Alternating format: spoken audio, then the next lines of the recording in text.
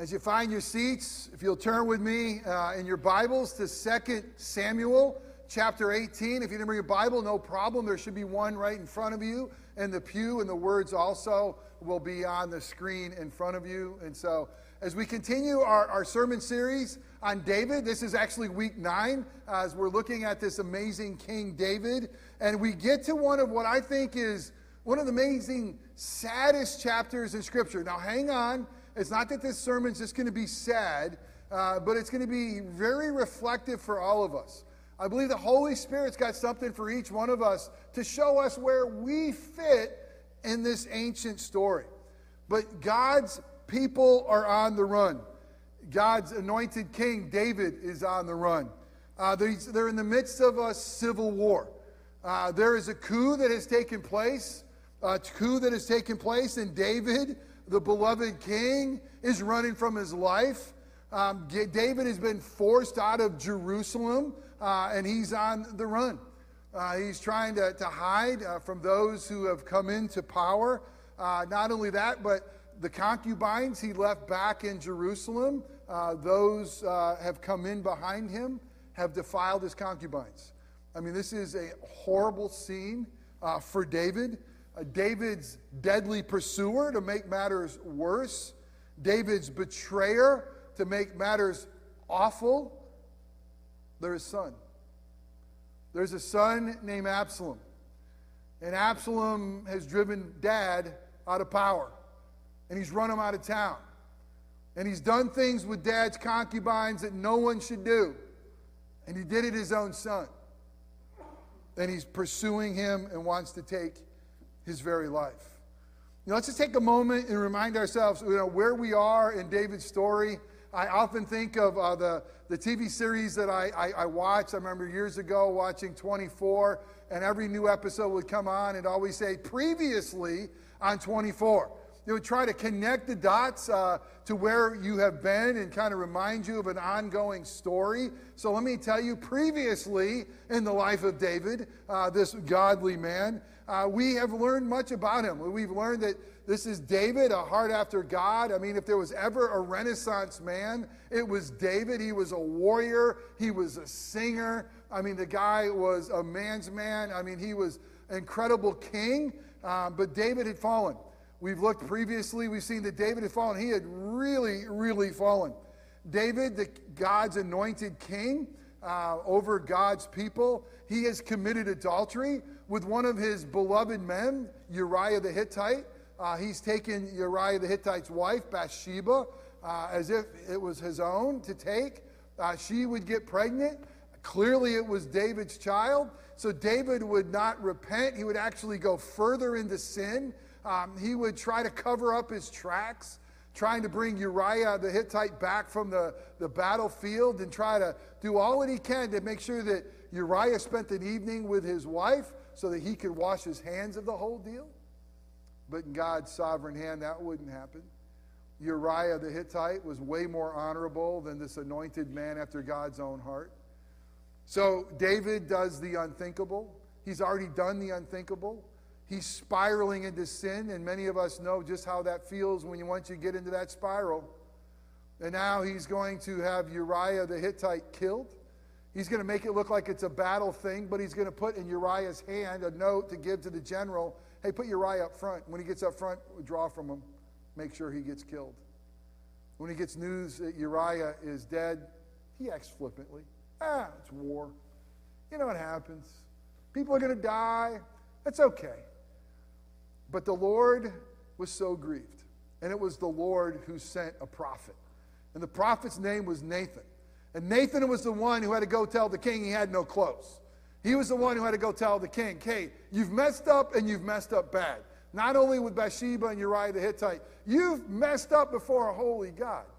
So how does a prophet like Nathan tell a king who's got all the power that he's the one? So he tells this story. Remember last week he told the story of a rich man and a poor man, and a poor man only had one little ewe lamb that he raised at his own. And this rich man was so callous, he took him, he had some friends coming to town, so hey, let's cook up the poor man's ewe. Let's take his. I won't use any of my flocks and herds. Let's use his. David hears the story, he gets ticked. He's like, oh my gosh, that's a terrible man. That man deserves to die. As a matter of fact, that man deserves to be paying back 4 times of what he's taken. That's a bad man, David says. And Nathan says, you're the man. Ooh. By God's grace, the Holy Spirit in David's life, David repents. David doesn't just say, oh, I feel bad for what I've done. I'm embarrassed that I've been caught. I feel bad about being caught. And now, No. He goes before the God and he says, God, you've broken my bones. I get it. And I cry to you. And he says something kind of bizarre. He says, against you and you alone have I sinned. And we know the story. David sinned against a whole lot more than just God.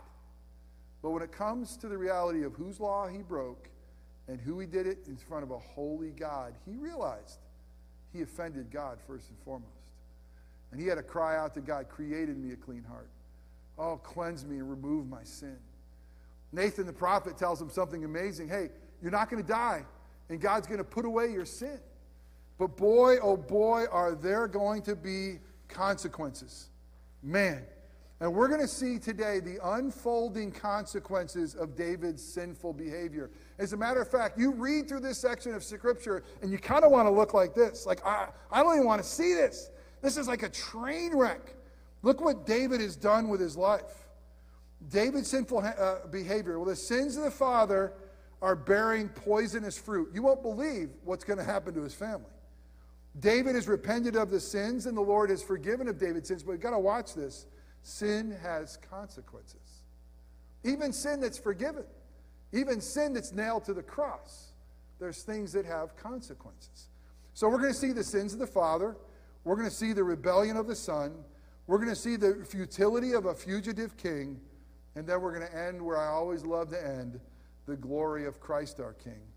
So if you have your Bibles, we're going to pick up the story in 2 Samuel 18, verses 1 through 18. We'll look at the last few verses as well.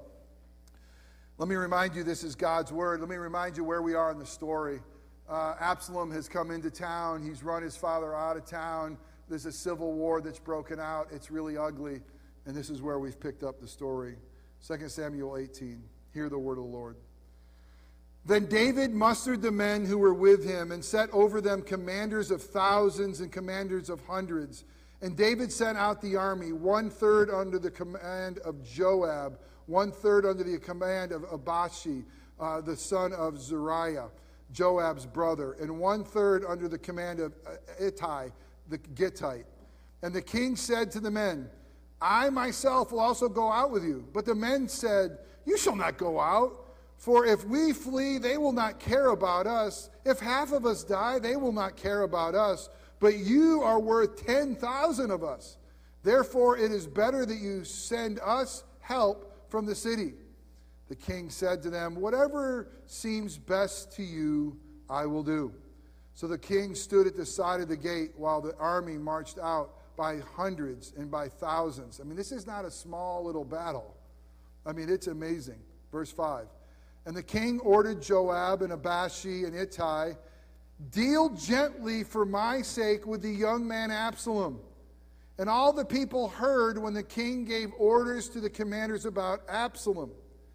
So the army went out into the field against Israel, and the battle was fought in the forest of Ephraim. And the men of Israel were defeated there by the servants of David. And the loss there was great on that day, 20,000 men. The battle spread over the face of the country, and the forest devoured more people that day than the sword. It sounds like something out of Lord of the Rings, doesn't it? And Absalom happened to meet the servants of David. Absalom was riding on his mule, and the mule went under the thick branches of a great oak, and his head caught fast in the oak, and he was suspended between heaven and earth while the mule that was under him went on. Now, this is going to tell us about Absalom. He had the best head of hair. I mean, that was amazing. He had the Robbie Robinson head of hair in his day. It was amazing. But you know what? It was his pride. Can you imagine he's hung up by his hair in the tree? And a certain man saw it, verse 10, and told Joab, behold, I saw Absalom hanging in an oak. Joab said to the man who told him, "What? You saw him? Why then did you not strike him there to the ground? I would have been glad to give you 10 pieces of silver and a belt." Joab, going against orders here, going to give out little cha-ching to those breaking the king's orders. But the man said to Joab, "Even if I felt in my hand the weight of 1,000 pieces of silver, I would not reach out my hand against the king's son. For in our hearing the king commanded you and Abashi and Ittai, for my sake protect the young man Absalom. On the other hand, if I had dealt treacherously against his life, and there's nothing hidden from the king, then you yourself would have stood aloof." Joab said, "I will not waste time with like this with you." And he took 3 javelins in his hand, and he thrust them into the heart of Absalom while he was still alive in the oak. And 10 young men, Joab's armor-bearers, surrounded Absalom and struck him and killed him. Then Joab blew the trumpet, and the trumps came back from pursuing Israel, for Joab restrained them. And they took Absalom and threw him into a great pit in the forest, and raised over him a very great heap of stones. And all of Israel fled, every one to his own home. Now listen about Absalom. Now Absalom in his lifetime had taken and set up for himself the pillar that is in the king's valley. For he said, "I have no son to keep my name in remembrance." He called the pillar after his own name, and it's called Absalom's monument to this day. What an egomaniac. Okay, verse 19 all the way through verse 30, it's a foot race to go tell the king. It's an interesting story. Go ahead and read it after church of why you would have 2 people running to go tell the king news. But let's pick up the news in verse 31. And behold, the Cushite, one of the runners, came, and the Cushite said, "Good news for my lord the king, for the Lord has delivered this day from the hand of those who rose up against you." The king said to the Cushite, "Is it well with the young man Absalom?" And the Cushite answered, "May the enemies of my lord the king and all who rise up against you for evil be like that young man." And the king was deeply moved, and went up to the chamber over the gate and wept. And as he went, he said, "Oh, my son Absalom, my son, Absalom, would I have died instead of you? Oh, Absalom, my son, my son." The grass withers, the flower fades, but the word of our God will stand forever. Thanks be to God. Let's pray. Oh, Father God, what an amazing story of betrayal, of treachery, of brokenheartedness. Oh God, we thank you that you tell us the truth of those who had a heart after you like King David. And God, you show us the consequences of our sin and brokenness. Oh God, this story is it's almost hard to look at as we see the depth of pain. But God, we thank you that there is always hope in your grace and mercy in the work of your Son. Oh God, what we need to have this morning is not a history lesson. What we need to have is a transformational sermon that tells the good news of the gospel. So God, would you do that which only you could do? Would you speak through a broken sinner like me? And would you give us ears to hear your voice? And God, would you give us minds to understand your word found way back in 2 Samuel 18? And God, would you give us hearts that would embrace your truth? God, may we know who we are in this story and how it points to your Son. And God, would you give us feet that would walk in a manner worthy of your name? Oh God, the things that I say that are wrong are just my opinion. May those things fall away and be forgotten. But the things that are said that are true and contain the good news of the gospel, use those things to make us more like your Son, our Savior, Jesus. And it's in his matchless name that we pray. Amen. So last week we ended with Nathan confronting David and David repenting. And right at the end of that story, David and Bathsheba come together. It's the only time that actually Bathsheba is given the name Bathsheba, not just Uriah the Hittite's a wife. And they're going to conceive and have a boy named Solomon. And that Solomon means peace. And you think, okay, the story's going to get good, right? But no. I mean, immediately after David's confronted by Nathan, we see David's sin bearing fruit. And it's the most ugly, poison fruit in his family. Hit pause. Can't we relate? Are there not things in our family that we see? Let's be honest with each other. Have we not seen even things in our own kids' lives that they repeat that we've done? And let me tell you, we see some amazing sins of the father. First thing is the sins of the father. Right at the end of chapter 12, where we were last week, you can turn to chapter 13. If you have your Bible, you may want to look at this. I'm not going to read it. I'm just going to really tell you the rest of the story. So in chapter 13, you have David's oldest son. His name's Amnon, and he's going to rape his sister, his half-sister, Tamar. I mean, it's a disgusting story. I mean, Amnon is going to fall in love, supposedly, with his half-sister Tamar. He's going to be so lovesick that he doesn't know what to do. I love this girl. I can't have her. So he's got a terrible friend who says, here's what you got to do. Pretend you're sick. Just pretend you're sick, and the king will say, hey, can I have my sister Tamar come and cook something for me? I'm not feeling good. So just stay in your room, have her come, tell the king you got to have her come, and when she comes, there you go.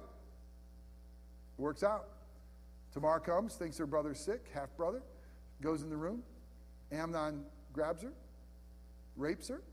She's like, what are you doing? You're disgracing me. What are you doing? As soon as that's over, he says, get out of here, woman. And it says, Scripture says he hates her more than he loved her. Did he ever really love her? And he wants to drive her out. And she says, don't do this to me. This is even worse than what you just did. You're going to drive me out? You have the shame I got to go bear on my own. This is going to be a secret you want me to keep. You know, you're not going to do the right thing. No, just get out of my presence, Amnon says. Guess where Tamar goes? Her full brother's house, Absalom. Absalom. So Absalom spends 2 years brewing and never once says a word to Amnon. Never once a word good or bad. He just stews. Hit pause. Not good. If you just feel like the best thing is clamming up and not talking about your pain, your sorrow, your brokenness, not good. And so here he has 2 years, doesn't say anything, and then he's going to make justice in his own hands. Absalom kills his brother. This is chapter 13, verses 23 through 33. After 2 full years, he says, here's what I'm going to do. Hey, Dad, King David, I'm going to have a party for my sons. I want everybody to come. David's a little bit worried. Why does everybody have to come? I really want to have Amnon come, but everybody's going to come to a party. You really need everybody? Yep, come on, Dad. I'm going to have a party. He throws a party for all of the sons. Amnon goes with all of his brothers, his bros. They're out there with the sheep, and they're like, woo. And Absalom says, hey, listen, guys, servants, when Amnon's drunk, kill him. It happens. He has all his brothers to a party. He watches his brother Amnon get drunk. He hates him. Then he has him killed. They all flee. They all run. They run back. David at one time thinks that all of his sons were killed. He said, no, just one. Amnon's done. He's gone. But do you know what Absalom does? He runs out of David's presence for 3 years. Remember, 2 years he doesn't say anything. Here's another 3 years. He's gone. He's just says, I'm going to run away from David. Run away from my sins. And David, thirdly, he ignores his sinful sons. When Amnon rapes his half-sister, his granddaughter, David's angry. But David doesn't do anything about it. David just gets ticked, but doesn't deal with his son. He sweeps it under the carpet. And now when Absalom kills his firstborn son Amnon and runs, David doesn't talk about it. David doesn't go after his son. For 3 whole years, he ignores him. This is not good. And I think about how many family problems we have that we ignore, that we're not dealing with. Sinfulness, it's uncomfortable. That if we only just had the guts in Christ to go deal with them, that maybe we could do something with them. If you are in strife with a person in your family, if you think that the silent treatment is a good thing, if you think the best way to do it is try to ignore it and think that hopefully it'll go away, wrong. It's always going to bear awful fruit. And it did. So Joab, who, by the way, read through Scripture, I call the guy Joab the snake. I can't stand Joab. But Joab concocts another story. It's all stories here. And he says, listen, we got to bring Absalom back. So he takes some woman and says, pretend to be a widow. Here's a sad sob story. Go tell the king. She goes tell the king. The king says, listen, we got to get this person back. And she says again, by the way, you're the man. You got a son that you're just ignoring. He says, okay, go ahead and bring Absalom back. Absalom comes in. Guess what the king does? He can come to Jerusalem. I'm not going to see him. I'm not going to talk to him. Years pass. You kidding me? Years pass. A father rejecting a son. A father not dealing with his son's sinfulness. Boy, will this bear fruit. You know, for 3 years, he doesn't talk to him. And guess what happens? Absalom breaks, wouldn't you? Absalom rebels, wouldn't you? Absalom starts a civil war. Now let's put ourselves in Absalom's shoes for a minute. His sister gets raped, kills his brother. His dad doesn't deal with him. The dude's angry. I mean, this whole royal family will not communicate. They sweep things under the rug. They let situations fester into deadly infectious sores. How much different would this story be if King David properly parented his children? How much of this would be different if he was mending broken relationships, dealing with issues head on as parents? Our children need to be parented and provided an atmosphere, even when they grow up, the godly atmosphere for healthy relationships. And then you see the rebellion of the son. By the way, Scripture describes Absalom. In my day back then, I would call him Fabio. I'm probably dating myself. Anybody remember Fabio? This dude is like the best looking guy, Scripture says. They said from the top of his head to the crown of his feet, he didn't have one blemish on him. They said his hair was so thick that once a year they cut his hair and they weighed it on scales. And that sounds really weird to me, and I don't understand what's going on. What they want to say is this guy is Fabio, or this guy, who's the best looking guy? Who's that guy? Who's Thor? Chris Hemsworth? This is Chris Hemsworth right here, right? And Fabio, this is Chris. I mean, he is really an amazingly good-looking guy. Doesn't have any kids. He's an egomaniac. He's a sexual pervert, and he's in rebellion. And so what does he do? Absalom's in Jerusalem. His dad won't talk to him. He goes, well, you know what? I'm going to start turning people's hearts toward me. And so he starts meeting people who are coming to town. Say, hey, what's the problem you got? If I were king, I would deal with you. I love you. I can take care of this. And all of a sudden, over time, Absalom is turning the hearts away from his father and to himself. Surprise, surprise. Absalom rebels. He sets himself up as king. He says, I'm my own judge. And it says in Scripture, he stole the hearts of his people, of God's people. Absalom defiles the concubines of his father. When he goes into town and the dad's on the run, some idiot says, you know what the best thing you should do? You should pitch a tent on top where the king stays, and you should take all of the concubines, the women that are his, and in broad daylight, you should have your way with them. This would be a good idea, because you know what? When the king hears that you did this, oh my goodness, there's no coming back now. And Absalom thought, that's a good idea. Let's in broad daylight. Go set up a tent.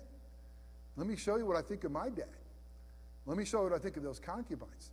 Anybody remember what Nathan said to him? By the way, what you did in secret is going to be done in broad daylight. You thought you got away with Bathsheba? But let me tell you something. This is going to be pretty awful for you. It comes to fruition. Absalom battles the soldiers loyal to his father. And man, I'm telling you, this was not a small war. Did you hear how many people died in this? 20,000. This is Gettysburg. This is about half of those who died in Korea or Vietnam. I mean, this is a big war. And here you have Absalom battling the soldiers loyal to his father. Then you have the futility of a fugitive king. Let's look at 18 and see what we see with David. It's very interesting. You have a king who's willing to battle with his troops, but won't. In verses 1 through 4, it says, hey, I'm going to go out with you. And they said, no, you crazy? They don't give a rat's fanny about us. They care about you. And they want you. You're not going to go. He says, whatever you think is right, I'll just do whatever you think is right. All right. You have a king who's willing to save his rebellious son, but couldn't. Here he says to them, he gets us the command, he goes, okay, guys, be gentle to my boy. Be nice to him. This Absalom, the one who's killed thousands, the one who slept with my concubines, the one who I haven't, be nice to my boy. This is my boy. Be nice to him. Don't hurt him. Be good to my rebellious son, but he couldn't. I mean, my goodness, what did Absalom cause? This is a king who's willing to die in his rebellious son's stead, but didn't. At the end of the story, did you not be moved by what David said? At the end of the story, he cries out and he says, "Oh, my son Absalom, my son, Absalom." What is being stressed there? I mean, this is so intimate. If only I have died instead of you. Oh, Absalom, my son, my son. After all that has happened, David mourns the death of his rebellious son. David longs to say, man, Absalom, I wish I could died in your place. What a story, right? But we have good news. We don't have a fugitive king. We have a king who's greater than David. And his name is Jesus. But for you to understand this story, you got to understand your Absalom. Oh, no, I'm not, Jeff. I'm not that rebellious. Oh, no. I submit to the king. Oh, no. I don't want to be king and judge. Oh, come on. Don't all of us want to be king and judge of our own lives? Don't all of us want to rule and reign for ourselves? I mean, we look at a story like this and we always think that we're the good guy. But you know what? The story like this is we're all sinners and broken, rebellious in front of a holy God, wanting our own authority, wanting to be king and judge, driven by our own sinful desires. Are we not? Caring about ourselves more than others. Are we not? But let me tell you about the glory of Christ our King. Our King was willing and able to battle his and our enemies. And he does. And what he battled was sin and death.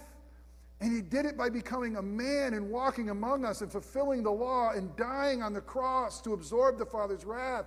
And what it says is he has conquered God's and our enemies through his life, death, and resurrection. You have a king who's willing to battle evil face to face for us and does. You have a king who's willing and able to save his rebellious sons and daughters, and he does. That's why he came. That's why he rescued. That's why he would experience all that we have experienced as a human being. Why? To save you and me. Because before time began, he loved us. And before time began, he and the Father had a plan to rescue us. And this king is able. And then lastly, our king was willing to die for his rebellious sons and daughters. And he does. Oh, what a king. Oh, what a savior. This is Jesus, who says, I'll stand in their place. We deserve the Father's wrath. He says, I'll take it. We deserve to die. He says, I'll do it.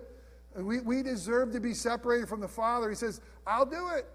Why? So that you can be loved, forgiven, and free. So you can be brought in, so you can be given life and life abundantly. This is the amazing good news of the gospel.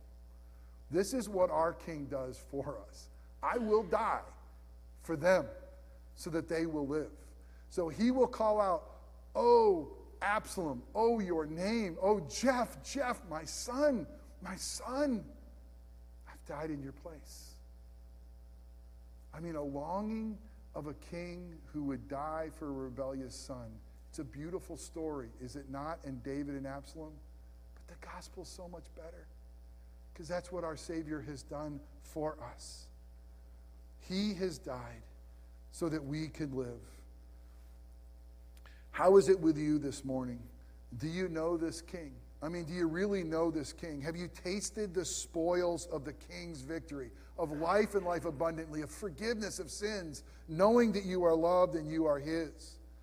For those of you who have maybe been close to religion, maybe heard the story, but have never tasted the victory of sins forgiven, there's nothing like Jesus. May today be the day. It's not that you can be religious. Listen, you're rebellious like Absalom, like you, like me. We're all broken. We need God's grace. But there is a king who loves and a king who dies for us, that we may live. For those of you who haven't embraced that king, may you taste the victory today. May today be the first time you say, confess your sins and embrace Christ as a reality. But for those of us, sinner knuckleheads like me, who by God's grace realize that my King died in my place, there's a meal that reminds us, taste the victory. Taste the victory. Remember the sacrifice.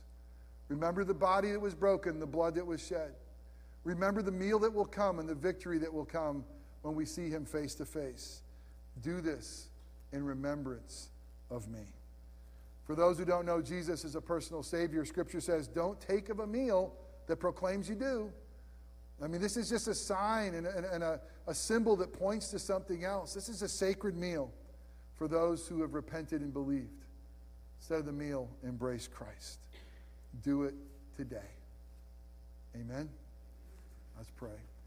Father God, what a story. God, it's hard to watch. It's hard to watch the unfolding of what happens to David and his family. They are so dysfunctional. And if we're honest, we raise our hands and say, so are we. I mean, what makes this so painful is we get it. This is the sins of the father bearing fruit in his children. And those of us who are fathers and mothers, we just cringe to think, what are we passing on to our kids? And God, the reality is that there's no hope apart from you. God, I love David. David wanted to protect Absalom, but he couldn't. He wanted to die in Absalom's place, but he didn't. In a lot of ways, it's compelling that a king could love his son who's as awful as Absalom. But Jesus, you love somebody even more as awesome and awful and sinful as me. And you didn't just desire to die in my place. You did. And because of your life, death, and resurrection, I can live. We can live. We could be forgiven and free. Jesus, you never wanted us to forget. So you gave us a meal to remind us. Come feed us today, we pray in Christ's name. Amen.